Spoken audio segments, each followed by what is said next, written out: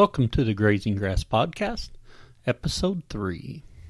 I try to manage the pastures more so for field condition rather than like if the animals are done grazing. You're listening to the Grazing Grass Podcast, helping you produce forages for livestock grazing. Stay tuned and join our community at grazinggrass.com. Welcome back. I'm Cal Hardich, host of the Grazing Grass Podcast, and on today's episode, we have Ben Hepler. He is a wonderful guest. He didn't even complain when someone, may have been me, forgot to click the record button. But let's get past that and get started on the interview. Ben, welcome to the Grazing Grass Podcast. We're excited to have you here. Thank you for having me. Can you tell us a little bit about your farm and your operation and yourself? Yep. So we have a cow-calf operation as a whole family, so it includes myself, my younger brother, my dad, and my grandfather. We all pitch in. So we have a commercial cow herd, and then I have a purebred red poll herd that I manage, and everything is born on the farm, and we raise it up and finish it on the farm. So we're a cow-calf to finishing operation, which is fun. And then we also direct market all of that beef for the freezer trade. So we, which is nice. So customers know exactly what they're getting, and they don't have to question, the origins of their beef and stuff like that. Tell us where you're located and your climate. Yep. So I'm located in the northeast corner of Pennsylvania. As someone told me one time at an ag conference, we live 45 minutes north of Scranton, and their response was, "There's farms north of Scranton." It's like, yeah, there's still Pennsylvania above Scranton. But we're the last exit on Interstate 81 before you get into New York State. So we're right in the northern tier of PA, and we actually have hay fields in the southern tier of New York. So we straddle the border quite a bit. And the climate is probably humid temperate. So we experience all four seasons, and generally speaking, we get about, I think, 40 inches of precipitation a year, and that includes snow. But as I was saying, if we go a couple weeks without any precip, we start to get into some droughty conditions, unless there's a spring seep somewhere that keeps things wet. Oh yes. Yeah. When's your average date of your last frost and then first frost? I actually Good have question, that up right now. Oh, do you? Oh, very good. Yeah, I did. So in the last, I think, let's see here. I think the period of record is 15 years. So in the last 15 years, our last frost in the spring is about June 2nd. And our first frost in the fall in the last 15 years would be like September 12th. Oh, wow. Very abbreviated season from what I'm used to. Our last frost in our area is typically the first week in April, and then the first frost is usually around the first week in November.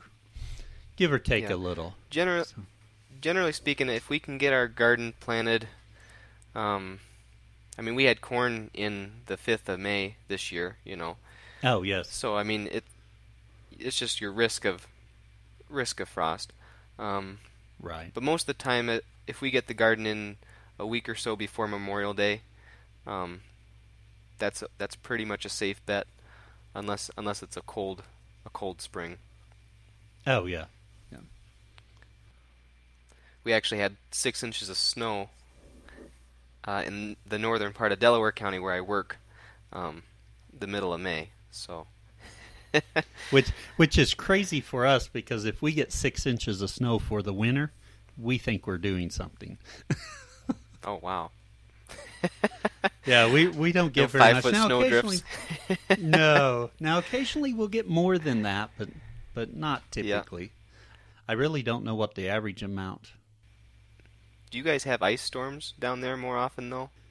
We do. The ice is bad because if that rain comes in right around freezing and it drops just below freezing, it'll freeze the lines and stuff. Not 2 years ago, sorry. Probably, I don't know, 8 to 10 years ago, we had a terrible ice storm and we were knocked out of electricity for 2 weeks. So that wasn't wow. much fun. No. But the ice is a big concern. Yeah, and see, we don't get much of that. Oh, yes. I'm told that our snow's a little bit wetter than the snow up north. But I don't know. No. Yeah. Beats me. So on the forages on your farm, what kind of forages do you have? So our whole farm is all cool season grasses, cool season perennial grasses, and then most of our legumes are clovers. Generally speaking, our farm is mostly somewhat poorly drained in terms of soil type. Yes. So like alfalfa doesn't really work too well because it likes its roots, feet dry. Yes. And so for cool season, it's a makeup of timothy, orchard grass, reed canary grass, bluegrass. There's probably some brome. I see a couple sprigs of ryegrass when I'm looking for it. Yeah. And then your white and red clover. Is the white clover and the red clover your predominant clovers in the area? Yep, and then there's I think white clover also spreads through rhizomes, but there's one that, but yes, the short answer Yes. is yes. Those are the two predominant types of clover in the area. Now, do you ever plant anything or add anything Yep. to your pastures or hay? So, on the property where I have my red pole cattle, we did experiment interseeding oats last fall just for fun to see if it would grow with the existing sod, and it did. I wasn't able to stockpile it for as long as I wanted, so the cows did graze it off when it was probably 6 inches tall or so. But in the past, we've experimented planting millet if we knew we had enough lead time for the cows to graze it, not just graze it as it was seedlings. But most of the time when we're experimenting with interseedings, we'll do warm season grass such as like Sudan grass in our hay fields. Yes. And depending on the health of the sod, because we try not to spray or till anything. It does come up variable, but it definitely gives an insight of the type of growth relationship that comes about when you try to introduce something into an established sod. Yes. So you mentioned stockpiling or trying to a little bit. Do you do much Yep. stockpiling of forages? Not really. Our falls or autumn, I guess, they have a tendency to become real wet, and where my water lines are at the other farm, they're all above ground. So by the end of October, I'm kind of out of business because the low temperature in the end of October starts to get below freezing. Oh yes. I try to manage the pastures more so for field condition rather than like if the animals are done grazing or have eaten what I consider to be what they should have taken, just because of how wet some of our fields are. And so do you rotate your cattle fairly often, or how do you do Yep. that? So depends on the group. I I I watch a lot of Greg Judy's YouTube videos, and I do too. and he's got that one big herd, and Yes. it does make a lot of sense because you do expend just about as much work moving 10 cows as it does to move 50. At least in at my place. I can't compare it to 400 because I've never moved 400 cattle, but right, me either. But at basically the rotation is we try to move our cows every 2 to 4 days. We've noticed that our grass starts to regrow if the moisture's there. We'll start pushing new shoots about that third or fourth day, and so to prevent them from back grazing, we will keep them moving along. And if we can, if it's reasonable to do so without running out of tapes and stuff, temporary tapes and stuff, we'll do a back fence so that way they can't. Oh yes. They literally can't go back to where they were. Right. Unless they push the tape down. You gotta love solar fence chargers. Oh, that's true. And that was my next question was about what kind of fence charger you have in your fencing. What do you use for your fencing? So, here at this other farm, I have a Parmac, like number 12 or something like that. Oh, and yes. It does a great job when the sun's out and it's dry. I'll be pushing 5,000 volts of electricity going through it. Oh yes. And I have about 2 or 3 miles worth of electric fencing on it, so it's quite a bit. Yeah. For such a small charger. But as soon as it rains or if it's a cloudy day for a couple days, it's kind of hoping that the cows just respect the fence because they have grass in front of them and they don't feel like searching for stuff. The calves don't respect anything, and for the first couple years, I only had one strand of temporary along the dirt road, and I was getting calls all the time. Your cows are out. It's like, well, are the cows out or are they like smaller? Because if they're smaller, I'm less concerned.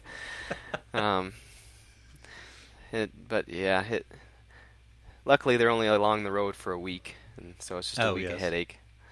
But then at the main farm, we have plug-in chargers. We have 3 of them split up between the farm. Oh, yes. And what kind of chargers do you have there?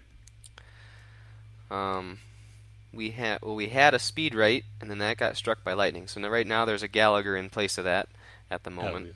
Oh, yeah. And then the 2 other locations are both Ken Cove chargers. Oh yeah.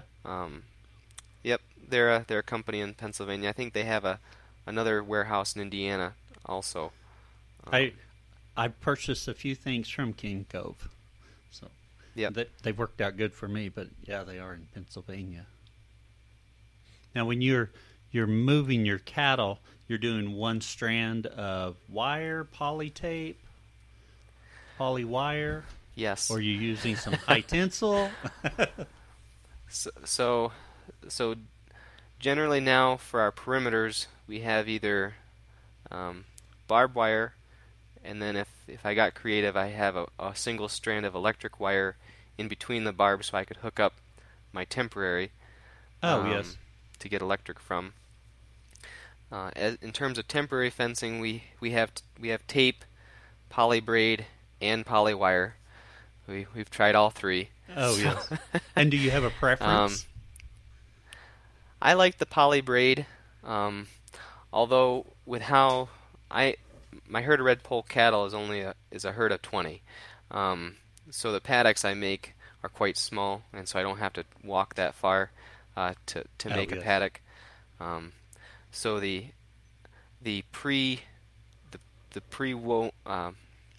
pre-wound small reels from Ken Cove with the 660 feet of the cheap 3 strands of poly wire for $20. It's hard to beat. Right. Yeah. But for longevity and for brake strength, the poly braid is definitely nice. But for visibility, the poly tape is definitely the best. But definitely snaps a lot easier, and then strands go everywhere Now, when the cows run through it. oh yes. Now I'm curious. So you've got red poke cows, and you also have a commercial herd of what breeding?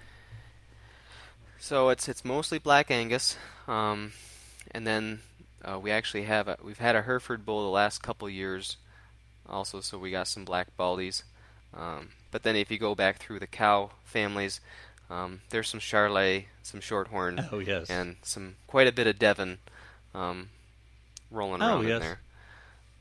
Now, do you notice a difference in your commercial cows versus your red poke cows with the respect to the electric fence?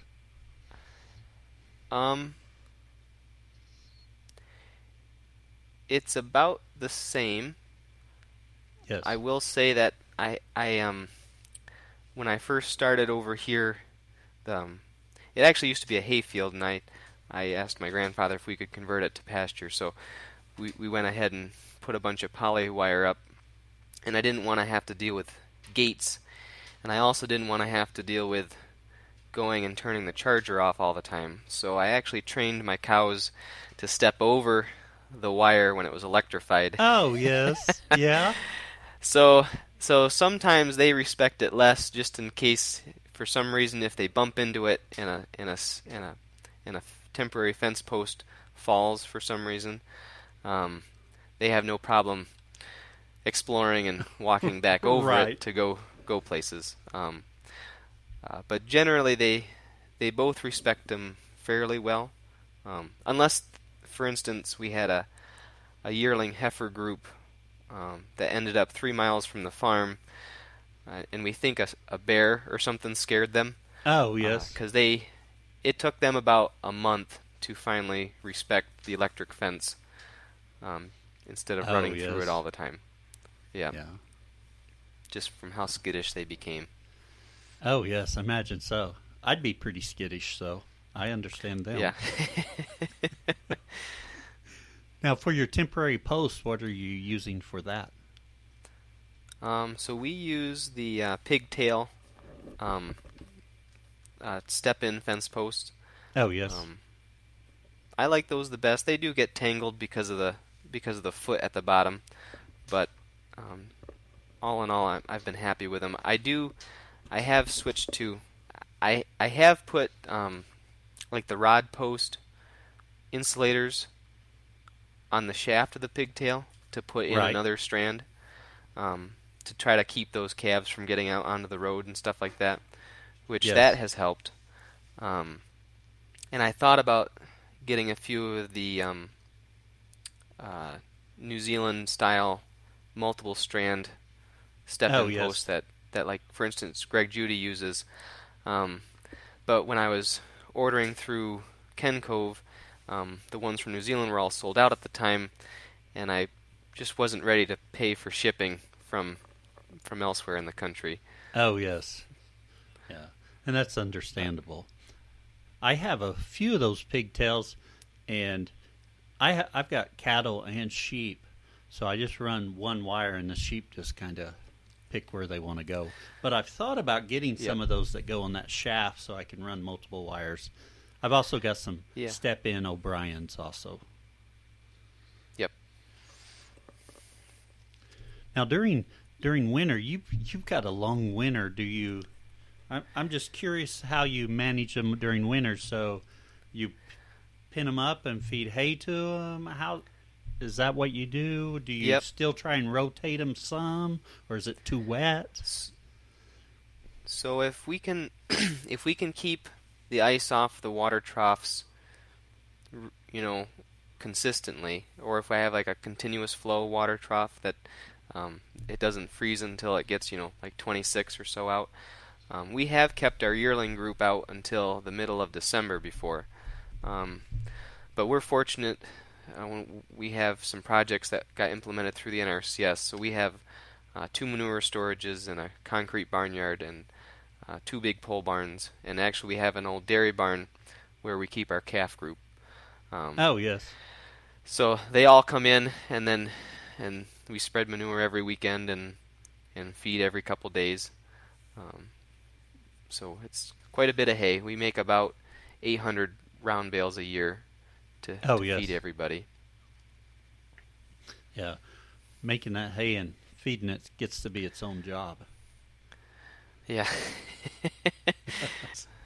And then for fun, you got to make a couple square bales too, just because you have nothing better to do when it's 95 out. Yes, just to stay in good practice. My dad was complaining when we had our hay baled that we didn't have any square bales, so he could go get my nephews so they could learn how to haul square bales. It's definitely an appreciation, but I'm kind of lucky. I have an accumulator, a Kuhn accumulator, and so I can at least bale everything and load it onto wagons with just myself and a tractor. Oh, yes. But I still have to hand unload it into the barn. But at least that Right. can be done in the evenings when everybody else is off of work. Oh, yes. I had an older square baler that had a chute just long enough to get it onto the wagon.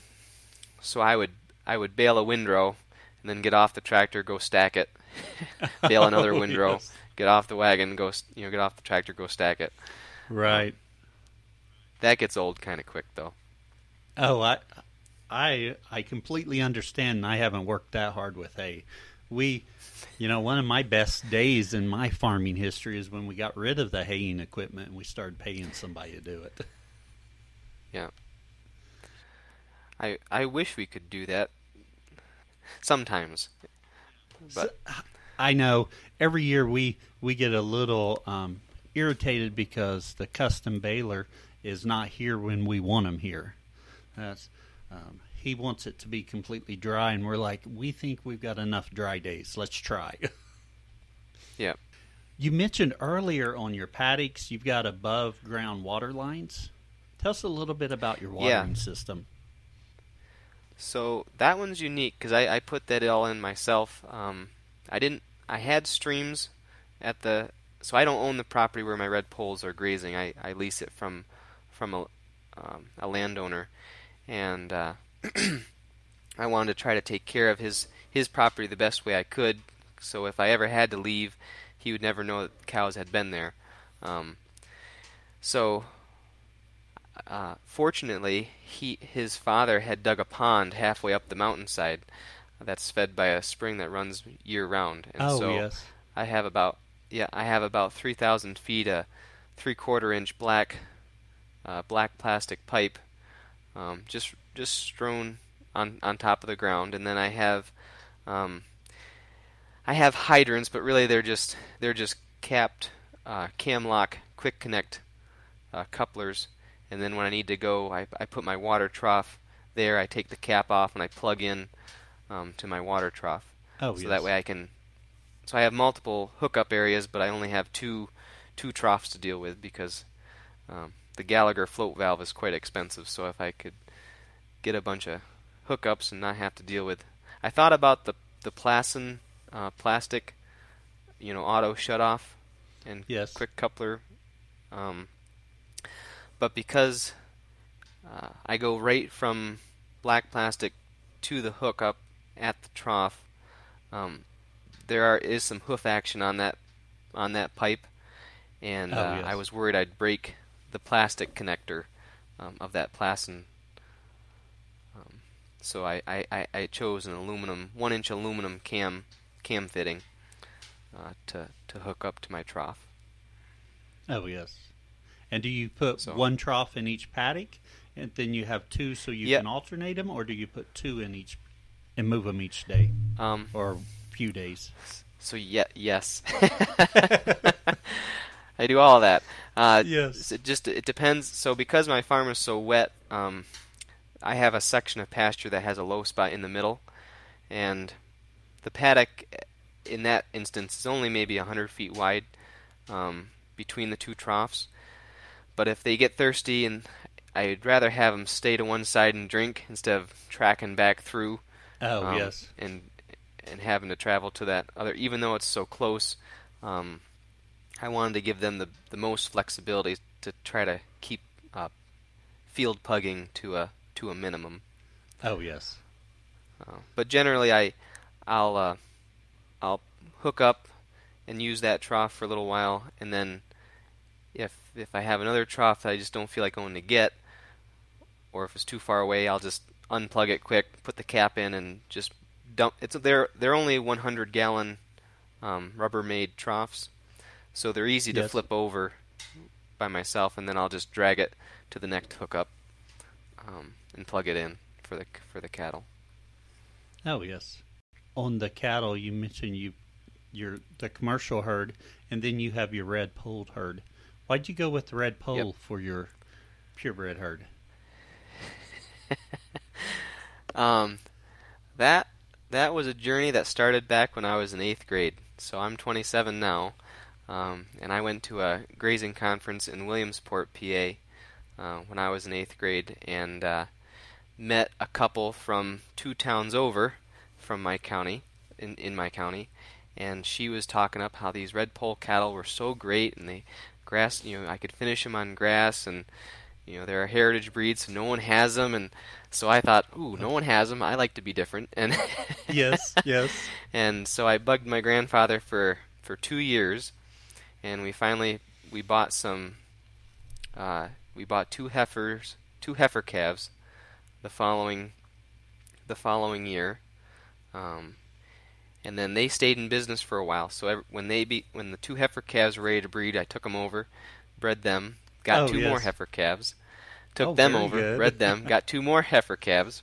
Yes. By that time, they had sold out, and so I actually had the opportunity. I bought their herd, used one of their bulls for a year. I had another gentleman up in the Catskills of New York, actually where I ended up working for my job now, and I bought his herd as well. So. Yes. I'm done buying everybody's herds. I'm going to build my own now. But I kind of, the Devon does a really good job for grass finishing. Right. Because I had seen that because we had used a Devon bull for a while. I didn't like the fact that every now and then we had to, the horned gene kind of presented itself. Oh, right. And so you had to deal with them. It was interesting to me that these cattle marketed themselves as being able to finish on grass, but in their history had been a dual-purpose breed for dairy and beef.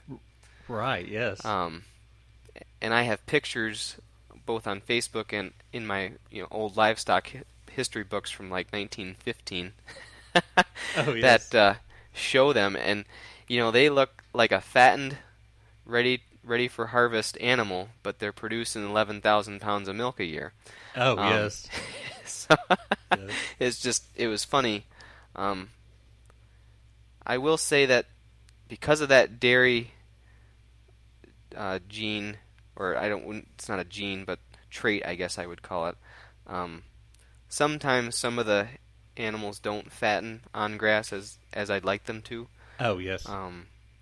But through partnering with other breeders, I get my sires from a guy in North Carolina, and that's been working quite well for kind of changing my trajectory towards being an all grass finished herd. Oh yes.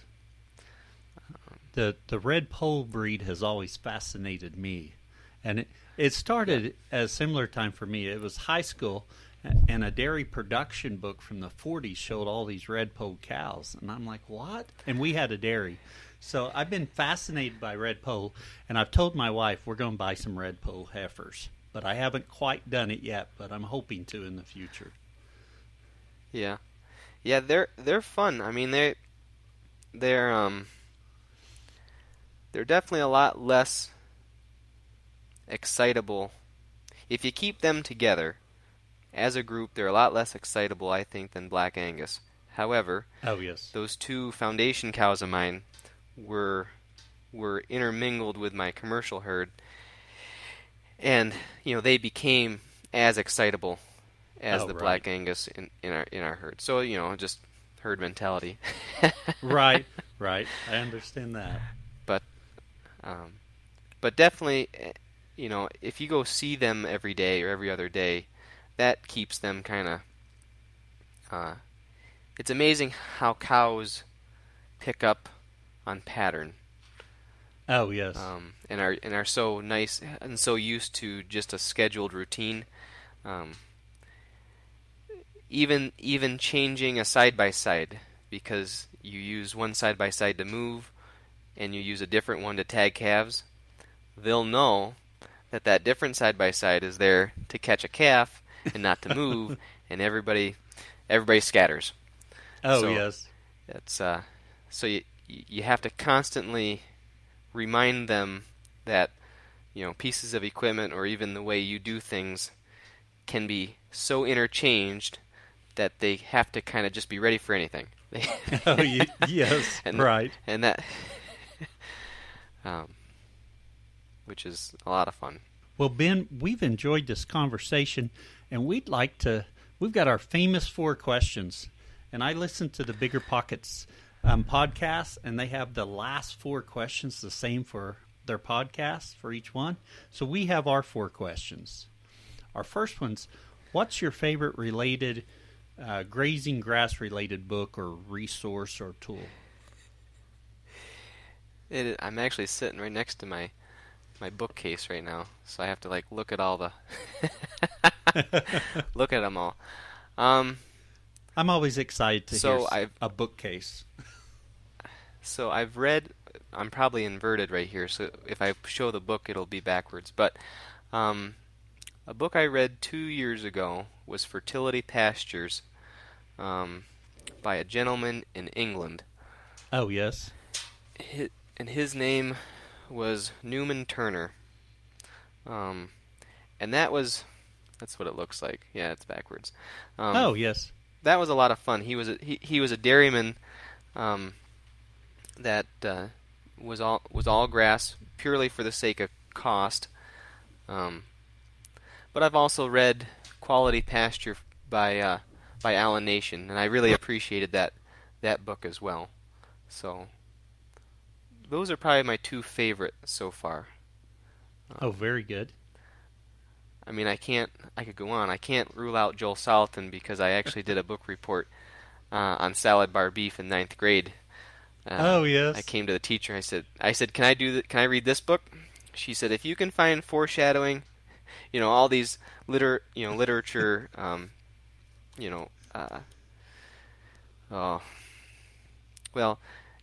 right. I don't want to say alliteration because that's not really. But it couldn't just be a textbook. And so right. I went through the book and I found all 3 of them. I said, "Here they are." She goes, "Fine, yes. Ben. There you go. What you gotta do." That's wonderful. I mean, it helped that Joel. I think he majored in English anyway. Early on, so he's a book grader from the get-go.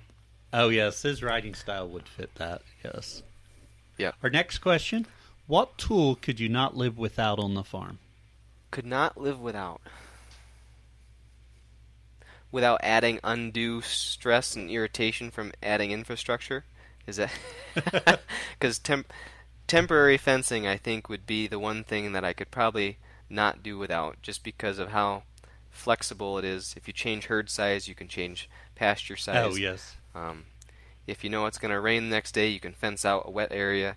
I mean, the flexibility that temporary electric fencing gives you when used properly is an amazing tool to have. Yeah. When you were beginning your journey as becoming a grass farmer, what do you know now you wish you'd known then? My start of my journey. Well, it's tough because I've had this journey since I was 10. I actually have a photo of myself in 2002 standing amongst a bunch of guys that in their 60s and 70s staring at a water trough that we had just put in on the farm. Oh, yes. to do rotational grazing. So, in terms of honing the skill, though, learning the difference between what is overgrazed and and what isn't when you're dealing with tall grass, I think that has helped me immensely. So what might look like the cows have just stepped it all down and didn't eat anything, sometimes is actually when you're supposed to move them, because it'll rebound so quickly. That trumped over mature grass, wasn't helping you in the first place. Right. Yeah. Very good. Where can others find out more about you? So I do have a Hepler Beef Facebook page. It's different than Hepler Meats. That's our long-distance cousins on the other side of the state who do almost the exact same thing. But they have their own butcher shop. But yeah, I'm Hepler Beef, and I post things from time to time. That's probably the best way to find out more and learn what we do here in the endless mountains of Pennsylvania. Wonderful. We'll post a link to your Facebook page there in our show notes. And Ben, we appreciate you being on our podcast. Thank you. Yeah, well, this was fun. This was my first ever podcast to attend and be the person speaking with it. So, thank you. This is the Grazing Grass Podcast, helping you produce forages for livestock grazing. Be sure to join our community at grazinggrass.com. Yeah, I am sorry. That's okay. We'll run through all that again. Don't worry, I can talk for hours. Ben, welcome to the Grazing Grass Podcast. Actually, maybe I should. I think the intro was recorded. What I'll do is this. Did I bump it and turn it off? Well, either way, you can do the intro. So that way I don't laugh. I can do this. Okay, I'll do it again, and then we'll go through that. Thank you for listening. If you found something useful, please share it. Share it on your social media. Tell your friends. Get the word out about the podcast. If you happen to be a grass farmer and you'd like to share your journey, go to grazinggrass.com and click on Be Our Guest link. We are looking for guests for this year. So if you're interested, go to grazinggrass.com and click on Be Our Guest. We appreciate your support by sharing our episodes and telling your friends about it. You can also support the show by buying our merch. We get a little bit back from that.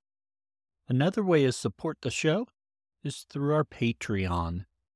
If you'll go over to grazinggrass.com and click on support, you'll see our links there, and that lists some ways you can support it. But you can click on the Patreon link, and for a small amount a month, you help support this podcast so we're able to put out more episodes, and we appreciate that.